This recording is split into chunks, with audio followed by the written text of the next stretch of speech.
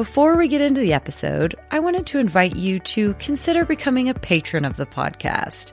If you do, you won't have to wait for the show to start like this because you'll be able to enjoy ad-free listening. And you'll get access to bonus content, including a few precious extra minutes with Hillary Clinton and Cherie Blair. So that's pretty cool. And of course, you'll also get a good night's sleep knowing you're helping to close the gender public voice gap. Because you know the majority of the top podcast hosts are men, right? Of course they are. So visit patreon.com/The Story of Woman to help close yet another gap. Or you can find the link in the show notes on the website or anywhere else the podcast exists. And thank you so, so much. All right, enjoy the conversation.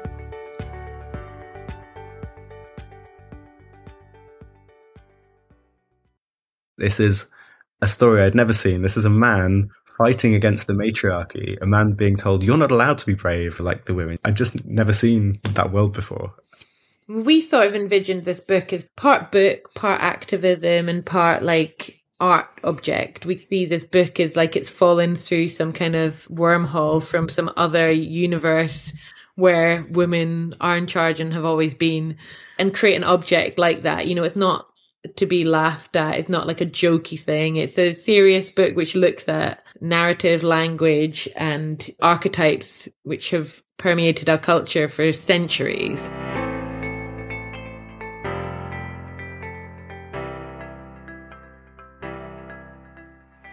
Hello, welcome to The Story of Woman, the podcast exploring what a man-made world looks like when we see it through her eyes. Woman's perspective is missing from our understanding of the world. This podcast is on a mission to change that. I'm your host, Anna Stecklein, and each episode I'll be speaking with an author about the implications of her absence, how we got here, what still needs to be changed, and how telling her story will improve everyone's next chapter.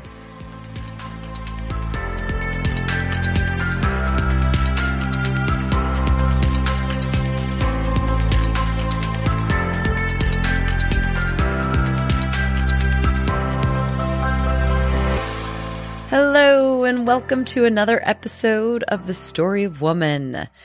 We're going to start with a little thought exercise today. Imagine a world with princesses in shining armor, with kings longing for a child, where young men are rewarded for seeing past the flaws of beastly princesses. I'm talking about Handsome and the Beast, Jacqueline and the Beanstalk, Gretel, and Hansel. Now, imagine a world where seductive male sirens lure brave heroines to their death, where Icara and her mother fly too close to the sun, where beautiful men are forced to wed underworld queens. I'm talking about Persea and the Medusa's head, Atalantis, the male huntress, and the fall of Icara. For thousands of years, fairy tales and Greek myths have been told and retold. They form the basis of the stories and archetypes we still see in our films and our books and our media today. The brave, often brutal superhero men and the helpless maidens, wicked witches, and evil stepmothers. For literally thousands of years, these same kinds of stories with these same kinds of characters have been told. That is, of course, until our guest today decided to change that. Karrie Franzman and Jonathon Plackett are the authors and illustrators of two, honestly, revolutionary books, Gender-Swapped Fairy Tales and Gender-Swapped Greek Myths. And your first thought may be, well, we have stories like this already. Look at Brave, Moana, I don't know, Frozen maybe. But what Karrie and Jonathon did is different. Simple, but different. They swapped the genders of everyone in these stories. Kings became queens, heroes became heroines, she-bears became he-bears, and so on. And what that did is create entire characters and worlds that we have never seen before. So while modern takes on these stories might position girls and women as the fearless protagonist, those stories still take place within patriarchal societies. The women and girls are still pushing back against norms just to be brave and strong. And the men continue to lack basic human characteristics like empathy or the desire to be a father. So Karrie and Jonathon's books change the entire world these characters are living in, which creates new storylines and characters altogether. And it makes the power imbalances in these stories impossible to ignore. I just want to read a paragraph from the Greek Myths book real quick to give you a sense of what I mean, because as this is so unheard of, I think it's really hard to understand until you read it for yourself. So this is from the story of Persea and the Medusa's head, otherwise known as Perseus and the Medusa's head. There was a queen of Argos who had but one child, and that child was a boy. If she had had a daughter, she would have trained her up to be a brave woman and a great queen. But she did not know what to do with this fair-haired son. When she saw him growing up to be tall and slender and wise, she wondered if, after all, she would have to die sometime and leave her lands and her gold and her queendom to him. And so the story goes on like this for the rest of it. And as you'll have just noticed, and you'll hear us discuss throughout our conversation, these stories don't create some kind of gender equal utopia. But what they do, in addition to telling stories that have never been told, is they make women the default gender, which brings to light just how unequal these narratives and, in turn, our world really are. So these are stories for girls, boys, non-binary and trans people, and adults. They shine a light on the gender binaries in our language, the roles we adopt within society, and the stories that we've been telling our children for generations. Karrie Franzman is a comic creator. She tells visual stories in books, newspapers, animations, sculptures, on iPads, and in virtual reality. Her comic strips and graphic stories have been published in The Guardian, The Times, Time Out, The Telegraph, The New Statesman, The Young Vic, and many, many more. Jonathon Plackett is a creative technologist, coder, game designer, and author with 15 years of experience working with advertising agencies. And fun fact, he also created the first automatic face swap app on the iPhone, which reached #1 in the app stores. And he has created some viral websites, which were featured on BBC News, The Wall Street Journal, and more. In our conversation today, we talk about how this idea came about, the kinds of characters and worlds these stories create, why these stories are so important for people of all genders, and perhaps even more importantly for boys and men, given the increase in narratives around powerful women, but the continued lack of narratives around nurturing men or doting fathers. And as you will hear throughout, there is a huge need for more stories like this in literature, film, and every type of media. So if you're a creator or you want to become one, I hope you come away with some fresh ideas. I know I certainly did. And if you enjoyed this episode, please consider taking a minute out of your day to rate and review on Apple, Spotify, or wherever you get your podcast. It really helps people find the podcast. And I would so appreciate your help there. And don't forget to sign up to the Story of Woman newsletter to stay up to date with all things women, and so you never miss an episode. But for now, please enjoy this binary busting conversation with Karrie and Jonathon.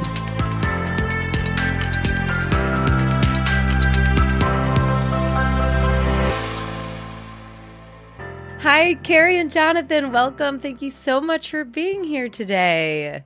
Thanks so much for reaching out, and thanks for waiting for me to grow a baby before before chatting. Yeah, congratulations. You've got a couple little ones now. And how old is your youngest? She's literally 1 on Thursday. Oh. Yeah, and then we've got an almost 5-year-old who's 5 on Saturday. Just like to plan them cool. very, very well. So I want birthdays forever. That is very efficient. Well, I'm super excited to speak with you guys today about your books, Gender Swapped Fairy Tales and Gender Swapped Greek Myths. And these books are long overdue. So I'm super happy that you put them out into the world. And they are absolutely beautiful and quite revolutionary, I would say. So I just wanted to start by having you tell us a bit about them. What exactly are these gender swapped books about, and how did you come up with the idea? Well, first, thanks very much for saying all those very nice things about them. So I guess the way they came about was, so originally the idea came from when I was little, my dad used to tell me and my sister bedtime stories and used to gender swap some of the characters in the books. And now sort of fast forward, God, what, like 35 years or something, a lot of time. Now we're parents and we started thinking about the sort of messages she was receiving through, you know, the TV and books and everything we were watching. And that idea kind of came back to us. And there was another thing, this is sort of slightly tangential reason. There was some newspaper headlines that kind of triggered this idea of creating a gender swap algorithm. There were two female prime ministers here in the UK and Scotland, and they met for the first time. And all the newspaper articles were about their legs and their shoes. And I remember just thinking that was insane. And imagine if that had been Barack Obama, it would have been at the time, meeting our Prime Minister, David Cameron, and all the newspaper articles were about the brogues they're wearing, or, you know, whether they'd shaved their legs or something like that. You'd have been like, the world's gone mad, right? But this is normal kind of, you know, it was just, oh, that's just a newspaper headline, fine. So that kind of got me thinking about this idea of making a gender swap algorithm, something that you could put any text into and it would swap, you know, all the he's to she's, all the, what turned out, kings to queens, that kind of thing. But I was originally going to do it with the news. I showed this algorithm to Karrie and she had the idea of applying it to fairy tales. So we find these public domain fairy tales and put those into it. It would swap all the kings to queens, all the princes to princesses, and swap the whole world and give us these entirely new stories, but identical otherwise to the original stories, but with all the genders swapped. It's quite interesting because the computer essentially is our author. It's a non-biased system. We put the words in, it swaps the language, and we get to read these completely original stories based in this matriarchal society. And then the observation is very much down to the reader to see what they notice reading these stories. And it's marketed as both a book for adults and children. And I think it's quite an intellectual experience for the adult reading it to a child, because you're constantly swapping it back and forth and thinking, wait, why did that character make me feel uncomfortable? Or why is that funny? Or, wow, I didn't notice it that way round. And the child, they're getting introduced to completely new characters who are actually missing. We've noticed some real gaps in these characters' representation in current literature and films. Yeah, huge gaps. The stories and the characters were absolutely people and plots that we never see. And first of all, I just want to say, Jonathon, your dad sounds like a real groundbreaker in this area. That's amazing that he did that. I love that story. And I also love that stemmed from that horrible, I do remember that news article and the conversation that stemmed from that. I had no idea that's where this came from. And I also like the idea of applying your algorithm to the entire world. Yeah. I'm kind of hoping that, we sort of say, with the book, we're not trying to create this perfect world. That world is still kind of totally broken in the opposite way. So I remember getting my feminism goggles and then never being able to watch a film again without analyzing it. And I ruined it. Yes. And I'm hoping we can give some people some gender swapping goggles. So the idea is you read the book and then you're thinking about this of thinking, what would the world be like gender swapped? And you can go off and watch the news or watch, read a history book, read anything in modern fiction and think about it and think, oh, what would that be like gender swapped, and see if that reveals something strange about it that you didn't notice the right way around, because we're just so used to it the right way around. There's a lot of strange stuff that it's not until you swap it allows you to see it. I love that idea. Gender swapped goggles. I wish that those existed. And I'm going to ask my next question in a second, but I just want to say, it sounds so small, right? To just swap the genders. It's just such a small thing. But these stories were so powerful that I teared up reading some of them because it was so refreshing to just see women as the default and to see them be strong and brave and making the decisions, saving the boys and men. I remember reading some and the queens were calling on their work women to come build their castles. And it's absolutely beautiful. So thank you for your work. That's really sweet of you. And I'm really glad that, you had that response to it. I think one of the interesting things is when I read them, I often think, where are the men? I'm like, come on, you introduced the number character you've introduced and it's a woman. And I actually think, I actually get a bit annoyed. I'm like, this is ridiculous. There's just so many women in this story. And then I remember, no, there's literally, where are the, we're just seeing man after man after man being introduced. And this is what we get even in modern TV now. You're asking, well, who are the women who wasn't just a girlfriend or someone propping up a male character when they actually have something that they want and a backstory? And often you can watch there's many, many TV series which are just man after man after man. I mean, The Wire, which everyone loves, right? Or The Gruffalo, which again, incredibly important work, very modern, written by a woman. The very first Gruffalo, there was 5 characters. None of them were female. I mean, it's crazy. That's such a good point, though, that you notice it when it's swapped. I mean, that'll you feel obviously irritated by the too many women scenario. I mean, and I'm a feminist, and I was thinking a bit over the top with the women. yeah, but like you say, unless you have those feminist goggles on and you're really using them, you might not notice when it is all men. So, and that's really going to be a theme, I think, throughout this conversation and definitely throughout the book. Things just continue to jump out at you. I think the reason that happens is because it's swapping absolutely everything. There are fairy tales that are rewritten. So many fairy tales have been rewritten, and there's sort of quite feminist retellings, like Brave, like the Pixar movie. It's about the sort of princess who just wants to ride a horse and jump around, that kind of thing. But ultimately, she's still in this world which doesn't want her to do that. So she's still fighting this world. And so because everything's swapped, they're swapped, but it's also totally fine that they're swapped. And everyone's just like, oh, you're brave. Cool. Oh, the men are just caring and nice to people. Oh, that's great. They're not, often if a male character takes on the female traits, they get their piss taken out of them. It's sort of laughed at. Whereas this is just, they're just loving and they're just a kind father. And everyone's fine about it. Shame we're not letting you ask any of your questions. Sorry. No, that's okay. I mean, I don't know how many of your questions you've answered. You've answered all the important ones. I just want you to keep telling us about everything that you see, because that's a great point that you just made, that in the revisiting of these, even if you have a strong female character, she's often sat within the context of a society that doesn't necessarily welcome that, and she has to push against that. And your whole stories are a whole different context. So it's not just those individual characters, but the whole context. Yeah, well, this is the thing which we see. When I thought about what was going to happen to these stories, instantly I thought, okay, we're going to have a princess going and saving a prince. And we have actually seen that. This is quite a common trope with the books which we get my daughter, like The Worst Princess and things like that.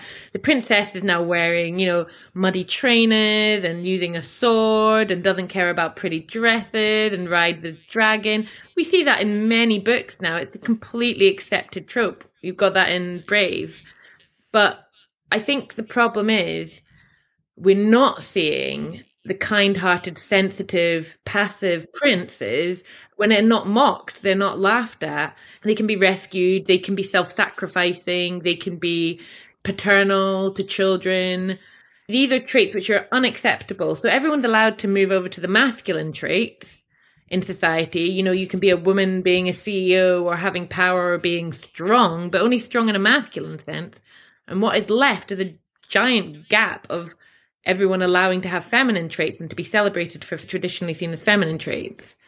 That's so true. And absolutely, reflection of our real world, because we value masculine traits and devalue feminine traits, generally speaking, right? So it's a lot easier for women to be more stereotypically masculine to an extent, obviously not pushing that too far, than it is for men. So that was actually, that can lead me to the next question, because I did want to ask you if it felt more uncomfortable positively portraying, pretty and passive princes, I think, as you put it in the introduction of the book, pretty and passive princes. Even that saying, that doesn't come off the tongue easily. Yeah. I think, it was really creepy because I was drawing them, and I was, with the fairy tale book particularly, I realized that all the men I was drawing were teenage boys. They were like 16, 14 sometimes, right? When you mention their ages. And they were just like little pretty boys. And I was just drawing pretty teenage boys all the time. And it felt really creepy. And then you realize, my God, like literally we're like doing that for teenage girls, and that is equally creepy. Yeah. It's not acceptable. It's just all over Hollywood all the time. I know, yeah. And the catwalk, right? Yeah. The girls on the catwalk age 13, 14.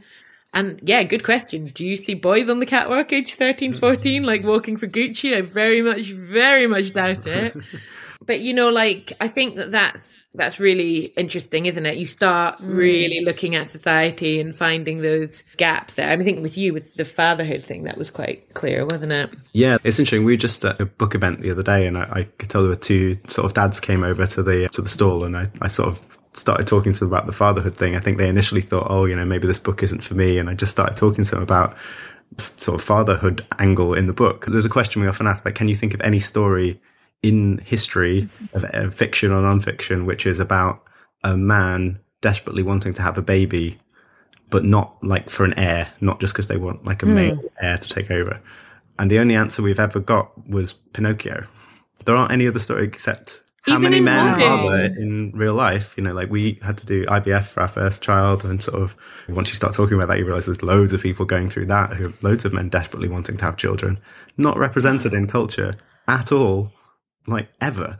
Even in modern culture. I mean, I find that so sad. In gender swap fairy tales, we've got three.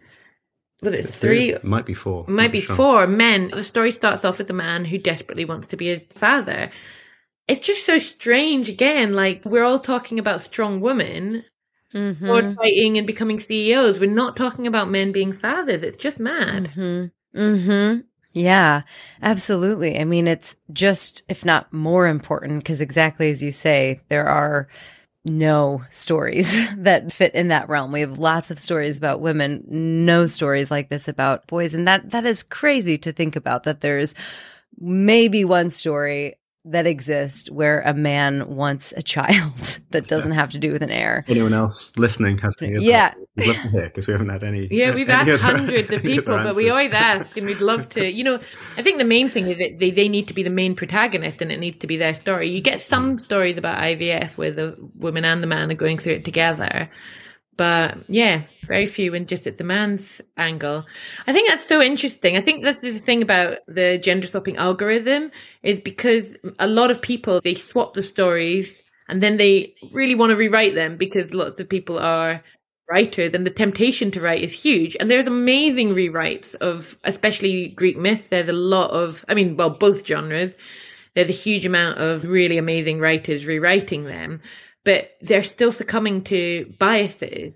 I mean, and we're card-carrying feminists here, but we're still succumbing to biases constantly. And I think the interesting thing about letting the computer swap it is, regardless of your political outlook, regardless if you are a card-carrying feminist or you've never thought about gender before, you're suddenly confronted with this world where you have to make the observation. We're not preaching to anybody. We're not trying to make them think anything. We're just doing this act with the computer and giving the results to the reader to read.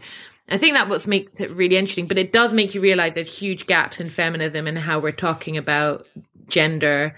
And one thing which we notice at the moment is our book sits alongside a lot of feminist children books in the bookshop. And what you get a lot of, you'll see it everywhere, is stories of women who have become very famous and successful for doing different jobs.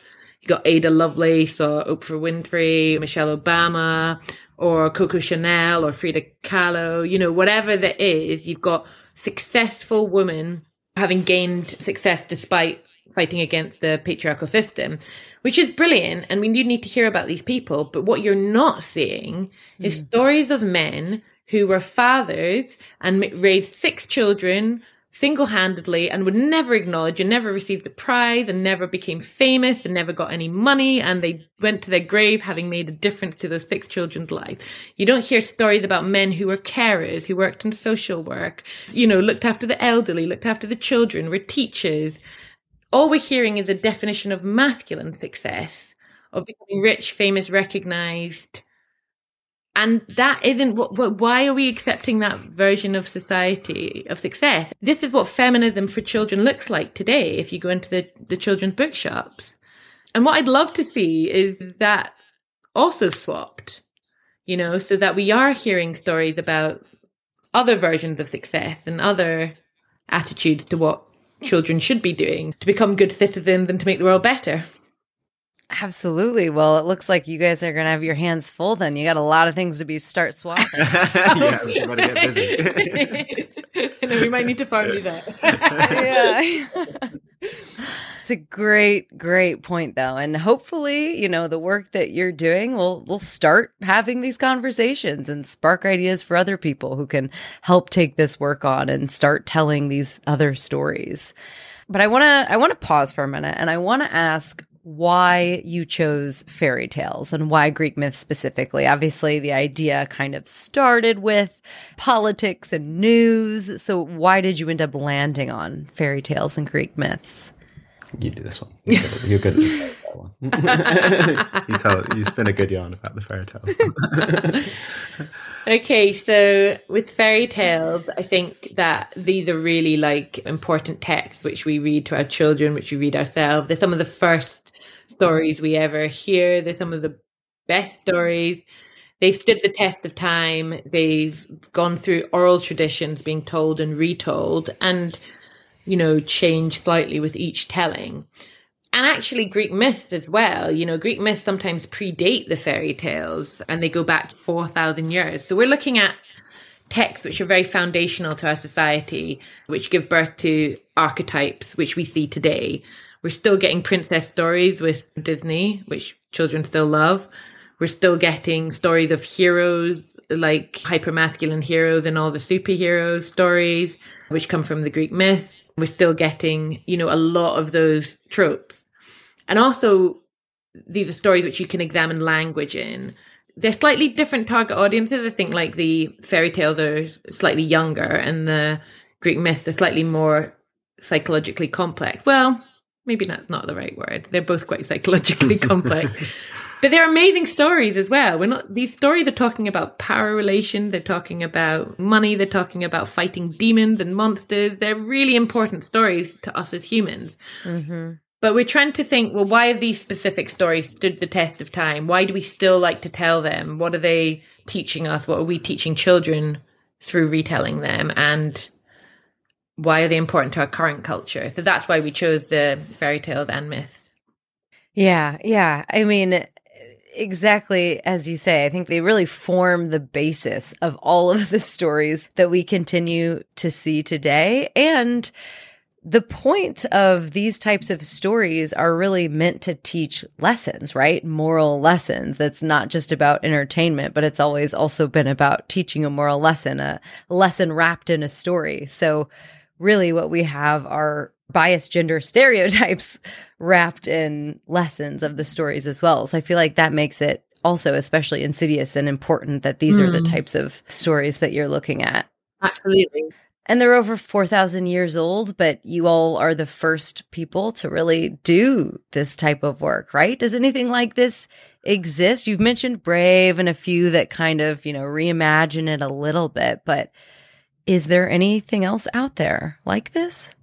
I couldn't, you can never say there's nothing. I don't know. I haven't searched endlessly, but I think we're the first to just try swapping it without rewriting it. I think that's I mean, we definitely, difference. when we came up with the idea, we thought the same thing. We were like, surely somebody's done this. Yeah, right? It's like so obvious, doesn't it? And we Googled the hell out of it, and we couldn't find anything where we found rewrites. That's obviously, we've got a grand tradition of rewriting and retelling, because these stories are, even, you know, the Greek myth, even the ones which were first written 3,000, 4,000 years ago, they're still come from oral tradition. They've still been retold in slightly different ways, and there's many variants. So I think that's quite nice to remember, that we are just doing something which has been done throughout history with these stories. We said, like in our most recent book, they're not like relics in the museum which are untouchable.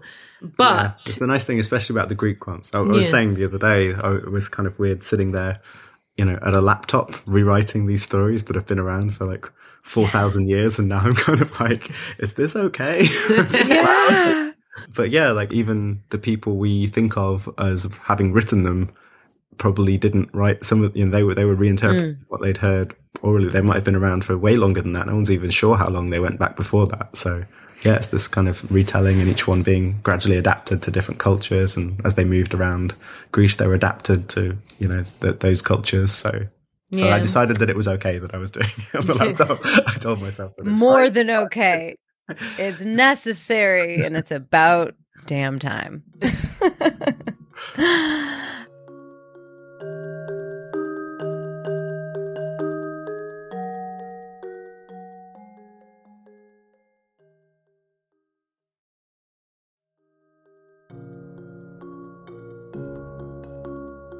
So do you have any favorite stories, or maybe a few that kind of stood out to you most after the algorithm did its thing? I'm wondering, you know, you've painted the picture quite well of a few of the anecdotes and dynamics that exist, but any examples that you care to mention to really bring it to light to listeners? I'll tell you one from fairy tale, then you can say one from Greek myth. Yeah, okay.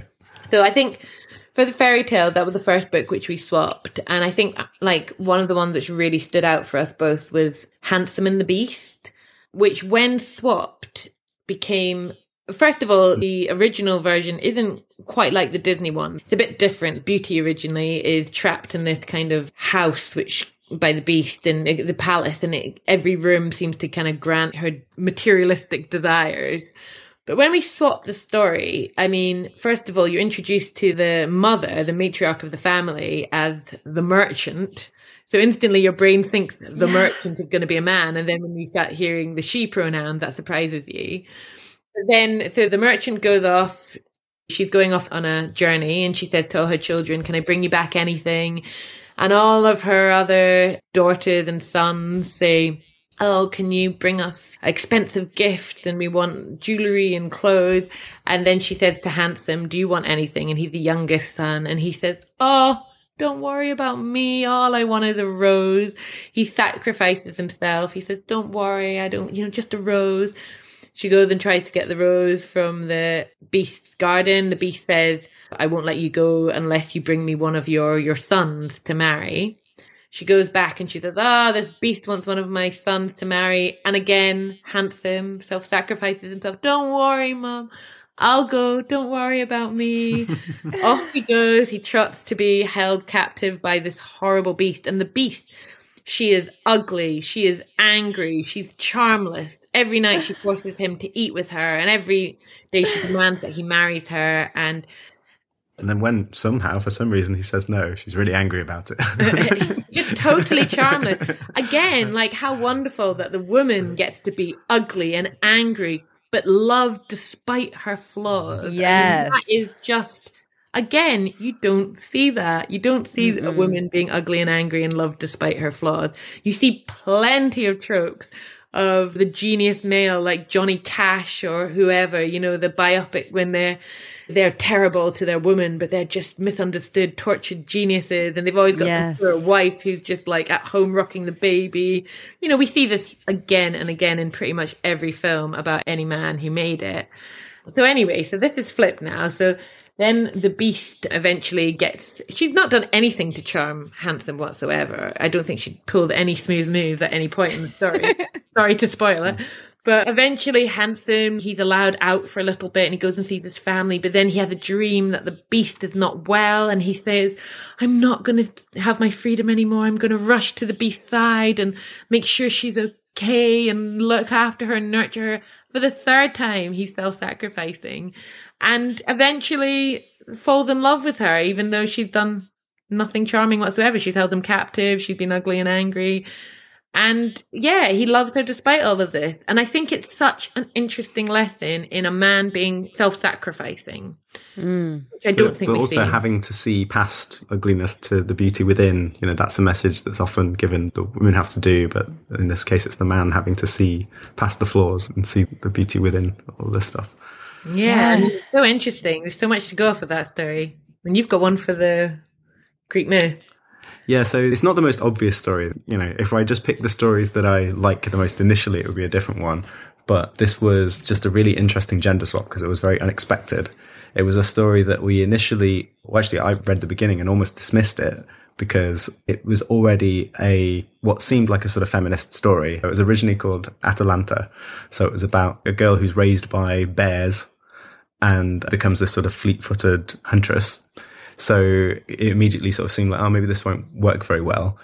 But when you swap it, it's actually perfect. It's so interesting. So then it starts off with this little boy who is rejected by his parents for being a boy. They wanted a girl. And then they sort of say, if only it was a girl, she could be a queen. She could do this. We could teach her that. But, it's a boy. It's no good at all. So they decide to leave him on the mountainside to die.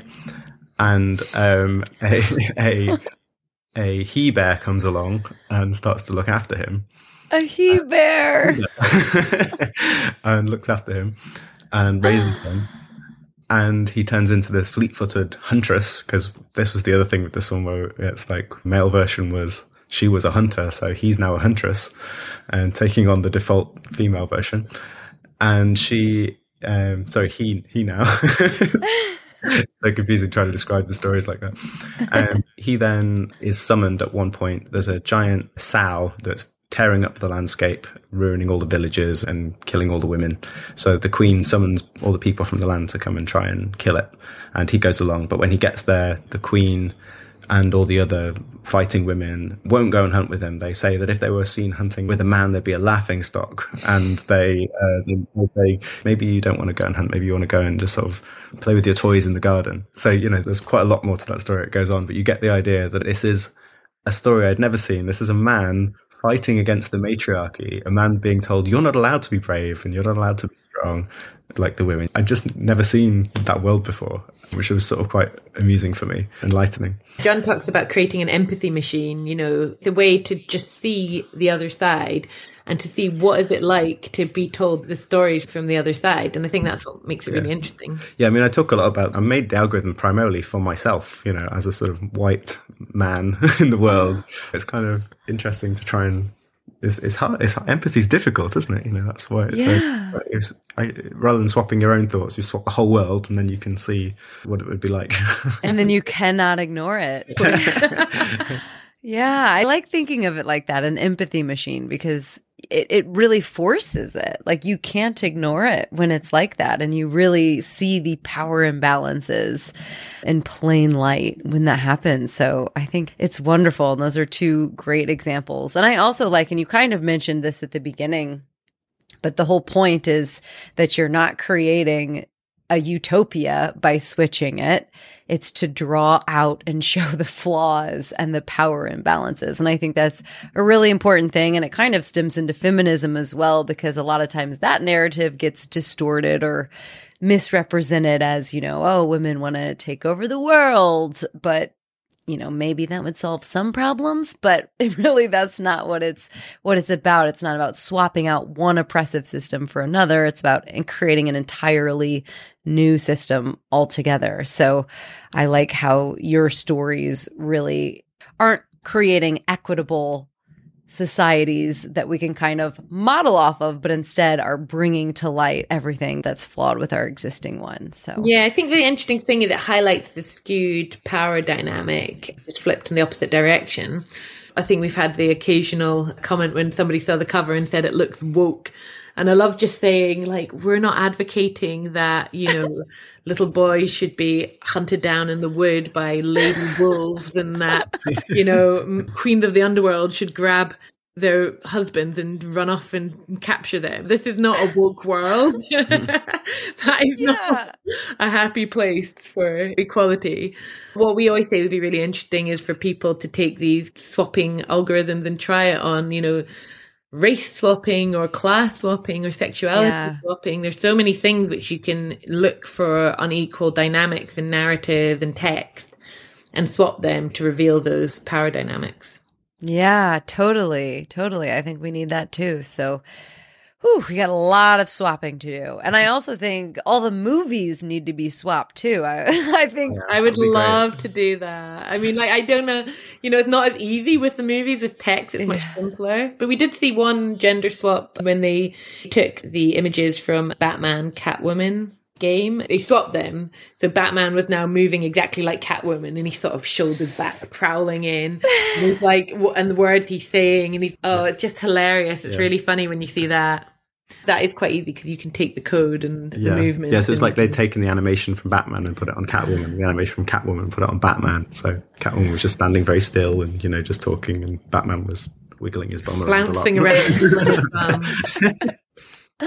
Oh my God. Okay, so animated might be a little easier. It might be difficult, but we can do it. So any creators out there, anybody looking for a project? We want someone to gender swap Paw Patrol, please. That's an animation which could do with some gender swapping. 100%. Absolutely. Let's get that. Let's get some Penelope Pan, Shrekina, Lion Queen. It's funny, one of the things people sometimes say is, fairy tales, that's a really gendered thing anyway. So, if you swap that, it's obviously it would make a good swap, but it's really not. If you start looking at everything, you'll realize that pretty much everything would make a really good swap. Pretty much everything would make a really good swap. Yeah, it's true. Let's swap our governments while we're at it. So what, if any, what challenges did you face in swapping the text? Was there anything that you came up against that was difficult to work around?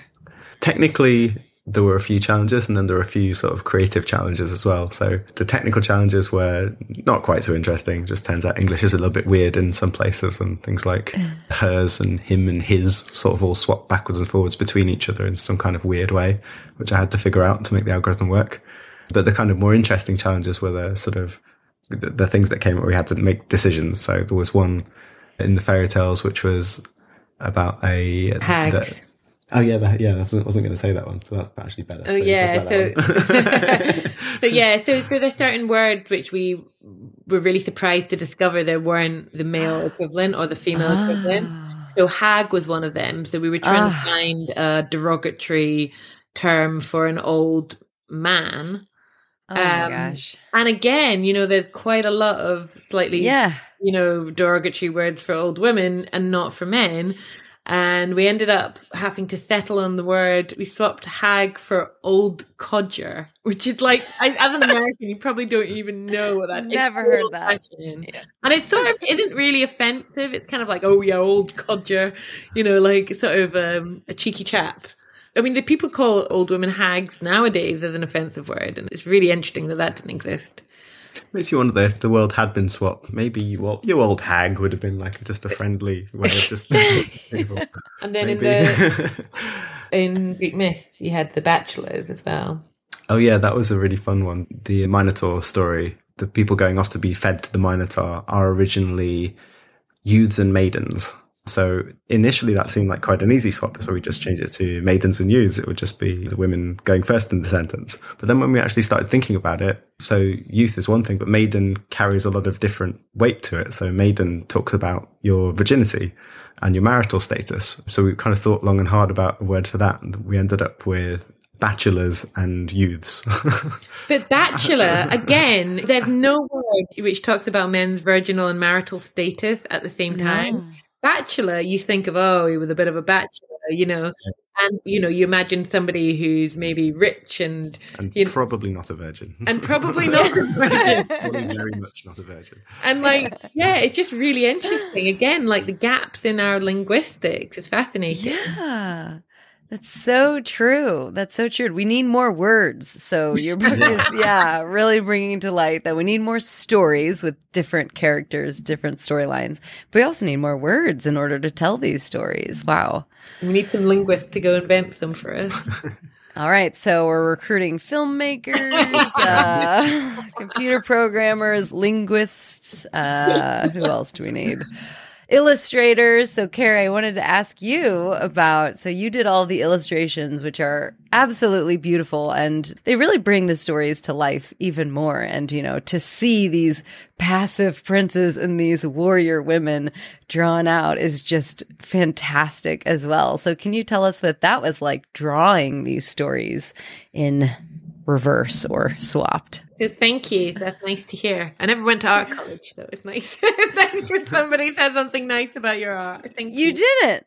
No. My parents wanted me to get an academic degree, and then I punished them by constantly drawing, trying to move back to the art world. Oh, they're beautiful. So, what a brilliant brief. I get to, I was just saying, the child version of me would have just loved this, to be able to make a living from drawing women monsters and warriors, and it is a joy.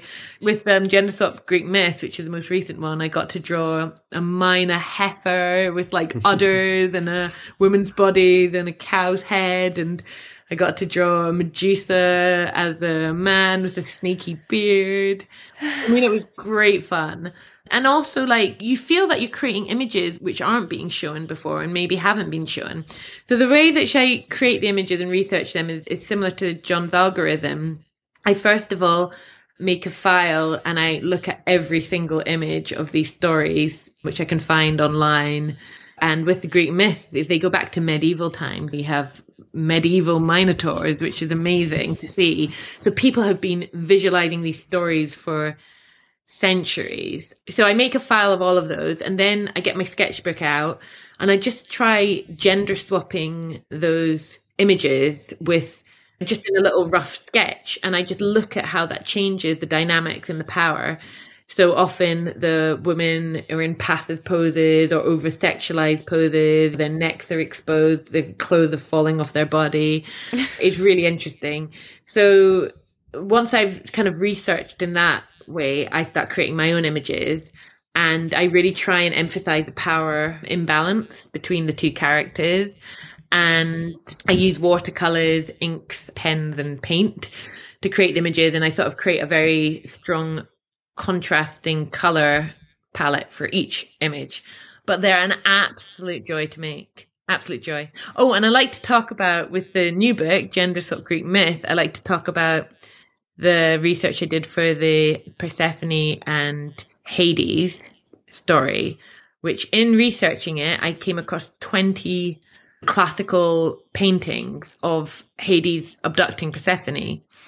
And they all showed Persephone not fighting back. She's just limply hanging off Hades' back, maybe placing a hand gently on his shoulder. Her arms are flailing around like a rag doll. For 20 paintings to exist throughout history and none of them to show her actually fighting, it's fascinating. What are we telling people? And when I swapped that and I drew this ragdoll man, beautiful man being dragged off just with his arms flailing in the air, it just looks so weird.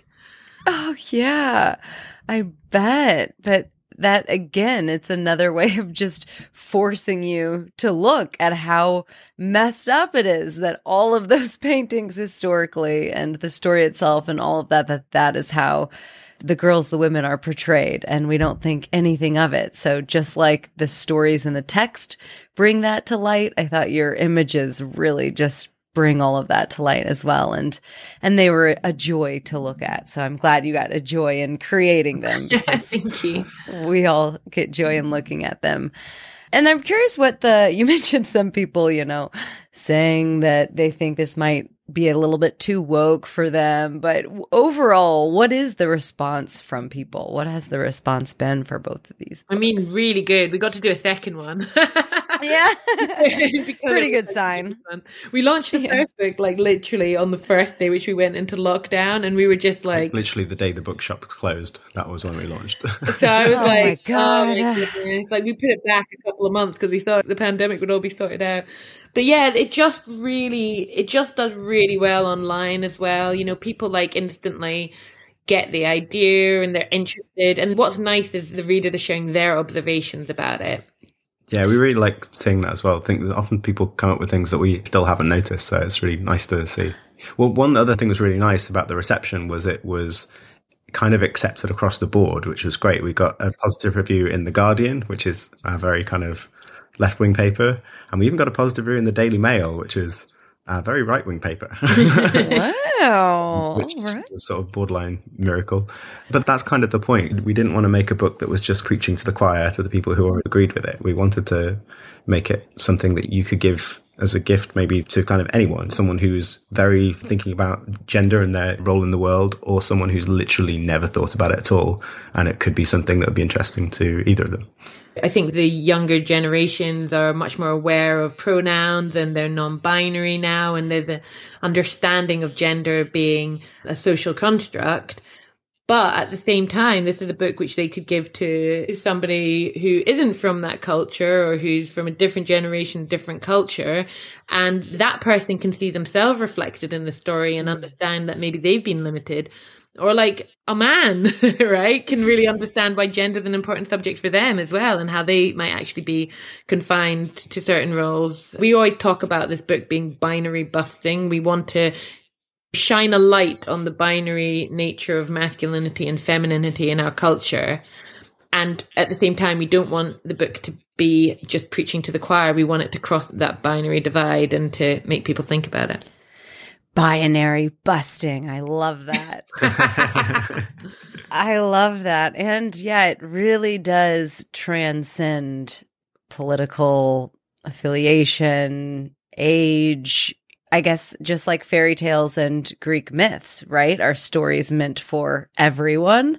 This is kind of the same. That's a really beautiful thing.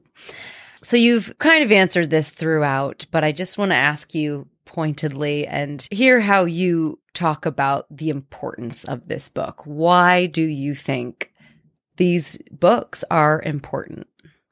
We sort of envisioned this book as part book, part activism, and part like art object. We kind of like to see this book as like it's fallen through some kind of wormhole from some other universe where women are in charge and have always been, and create an object like that. You know, it's not to be laughed at. It's not like a jokey thing. It's a serious book which looks at narrative, language, and archetypes which have permeated our culture for centuries and kind of unpack that. But the reason which we think the book's important is because we hope ultimately that people will go on and feel empowered to swap their own stories, to not take the stories we're being told in films, on TV, in the adverts we see, the literature we read today, to not just take it as given and to see it as something which they have the right to go in, to change, to swap, to subvert, and find their own way of critically looking at the narratives which we receive today. So that's what we want. We want people to be their own activists, to make their own observations, and to go out and inspect their own narratives. Love it. Jonathan, anything you want to add to that one? That felt pretty comprehensive to me. I said all the words. All the words. All the words. Amazing. Is there anything else that you all, before I start getting to the recurring questions at the end, is there anything else that you all wanted to talk about or mention or tell us that we haven't covered today? I think one of your questions, which is quite important to say, is you did ask us about our definition of gender. And I think that is always really important to say that even though it's called gender swapped fairy tales, we don't think there's only two genders to swap. For the purpose of this book, we see gender very much as a social construct, unlike sex. And by shining a light on this gender binary, we can start thinking critically about how so much of our culture is binarized. Is that a word? It will be, into masculinity and femininity. But of course, nowadays, I think people are beginning to realize that there's all sorts of multitudes of gender identity, from trans to queer to agendered to non-binary. There's many different opportunities to subvert this traditional masculine feminine role, and I think that's important to talk about. Definitely over 60, I think, or so different types of gender now. There's a website somewhere which said like 64 and counting. I'm sure there's going to be more. And counting, exactly. So, yeah, excellent point. And you guys do draw that out in the beginning of your books, and I think it's really important. And again, really your work brings to light how it is socially constructed, how made up all of these rules for gendered rules are. Jonathon, anything else that you wanted to talk about today that we haven't covered, or was that quite comprehensive as well? Yeah, I think we've covered all the things we normally like to talk about with the book. So we just kind of like rambled on about whatever we fancy talking about already. Sorry, you had so many good questions as well. So there's one thing we forgot to talk about because we were too busy just telling. We get overexcited about it. Yeah. Are you kidding me? Do you know how easy that makes the interview? All I have to do is sit here and, give you a little prompt, and then you give these wonderful answers. It's perfect. Feminism was established so as to allow unattractive women easier access to the mainstream. Bitter, nasty, ugly, man-hating, empty horror show. Lesbianic sort of feminism. Which is what feminazism was essentially all about. And now for The Feminism Gets a Bad Rap Because the Narrative Has Been Just a Bit One-Sided corner. All right. So just for some rapid fire questions to wrap up, these are questions that I asked every guest at the end. And I guess if you want to each answer the questions, I'm happy with that. If you want to go back and forth, I'm happy with that. So however you like. When you need to answer. Okay. What does feminism mean to you?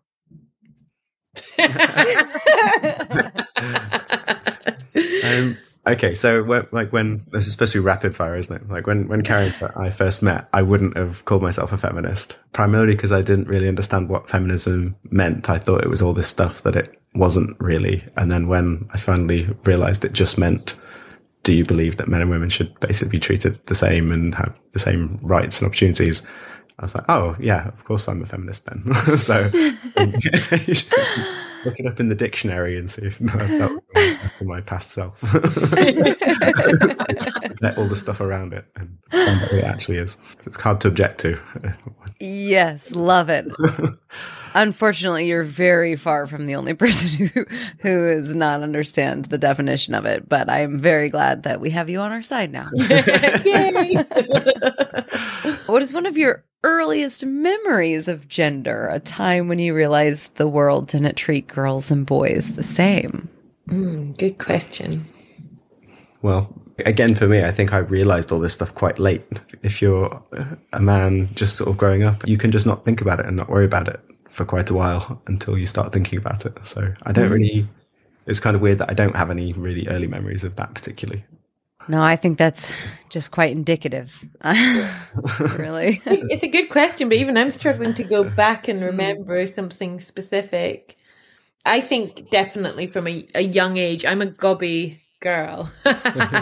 And there's definitely a lot of pushback from education and peers and everything that I shouldn't be loud and giving my opinion. And I think that I was aware of that from a very young age, that I was too loud and too talkative, and that boys who were loud and talkative as well didn't get that pushback.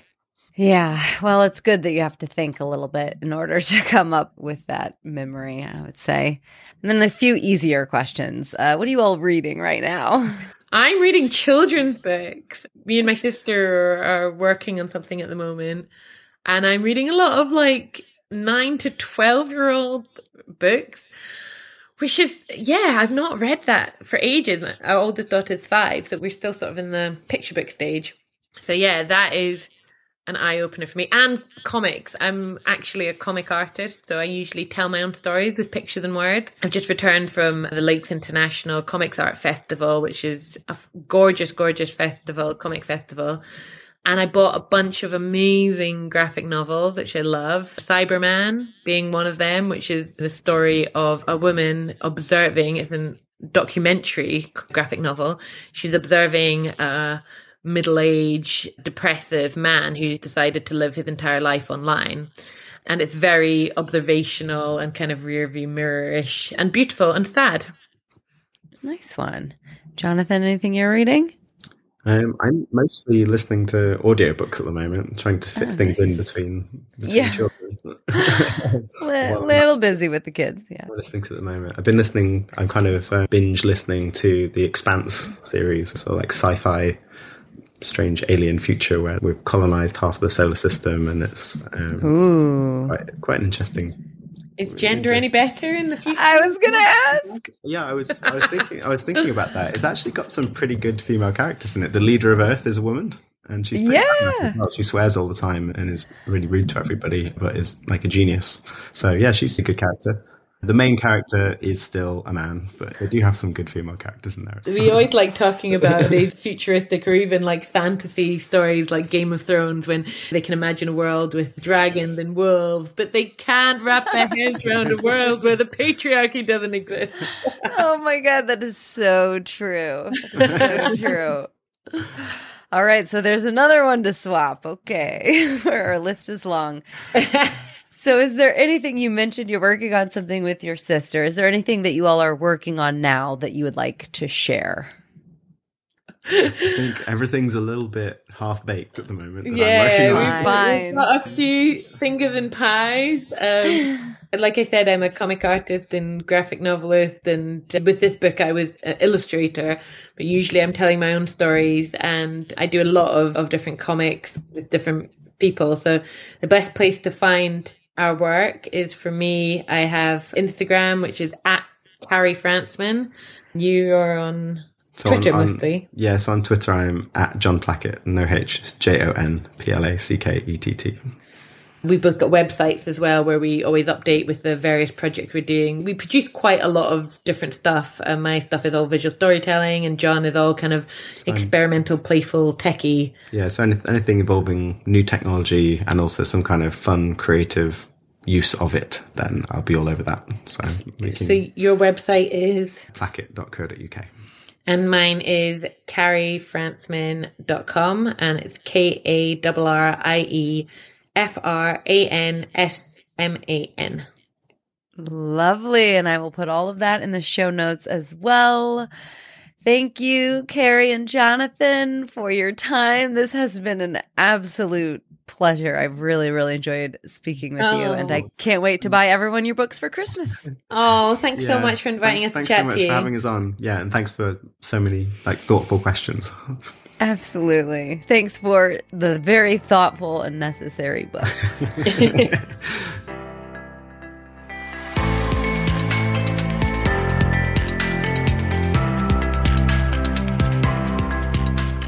Thanks for listening. The Story of Woman is a one-woman operation, so if you enjoyed this episode, there are a few small things you can do that make a big difference in helping other people find the podcast and allowing me to continue putting out new episodes.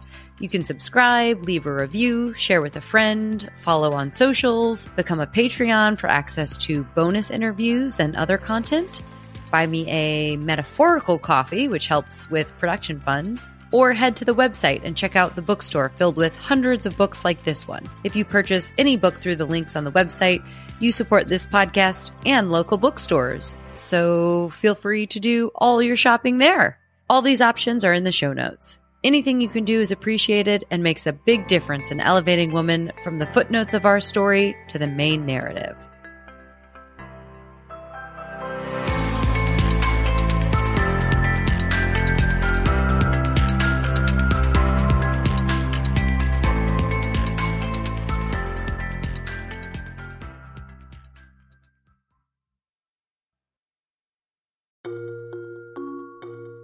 And a special thanks to our Patreon collaborators: Veronica Linares from Values Leadership Consulting, transforming mindsets to put humanity and the planet at the heart of leadership. Christine Beasy from Untangle Money, creators of financial plans designed specifically for women. Dr. Julie Allig of JLA Analytics, your data's talking. Are you listening? Joanna Cummings, editor of the Grub Street Journal, the magazine for people who make magazines. Jill Quigley from The Giving Grove, Little Orchards, Big Impact, a nationwide network of little orchards. Andrew Planet, advocate for naming our species human rather than man, and for joint matrilineal surnames. To share your name, business, or message at the end of every episode, sign up to be a patron of the podcast at patreon.com/The Story of Woman. Get your message out there, listen to bonus content, and rest well, knowing that you're doing your part in helping to elevate the story of woman.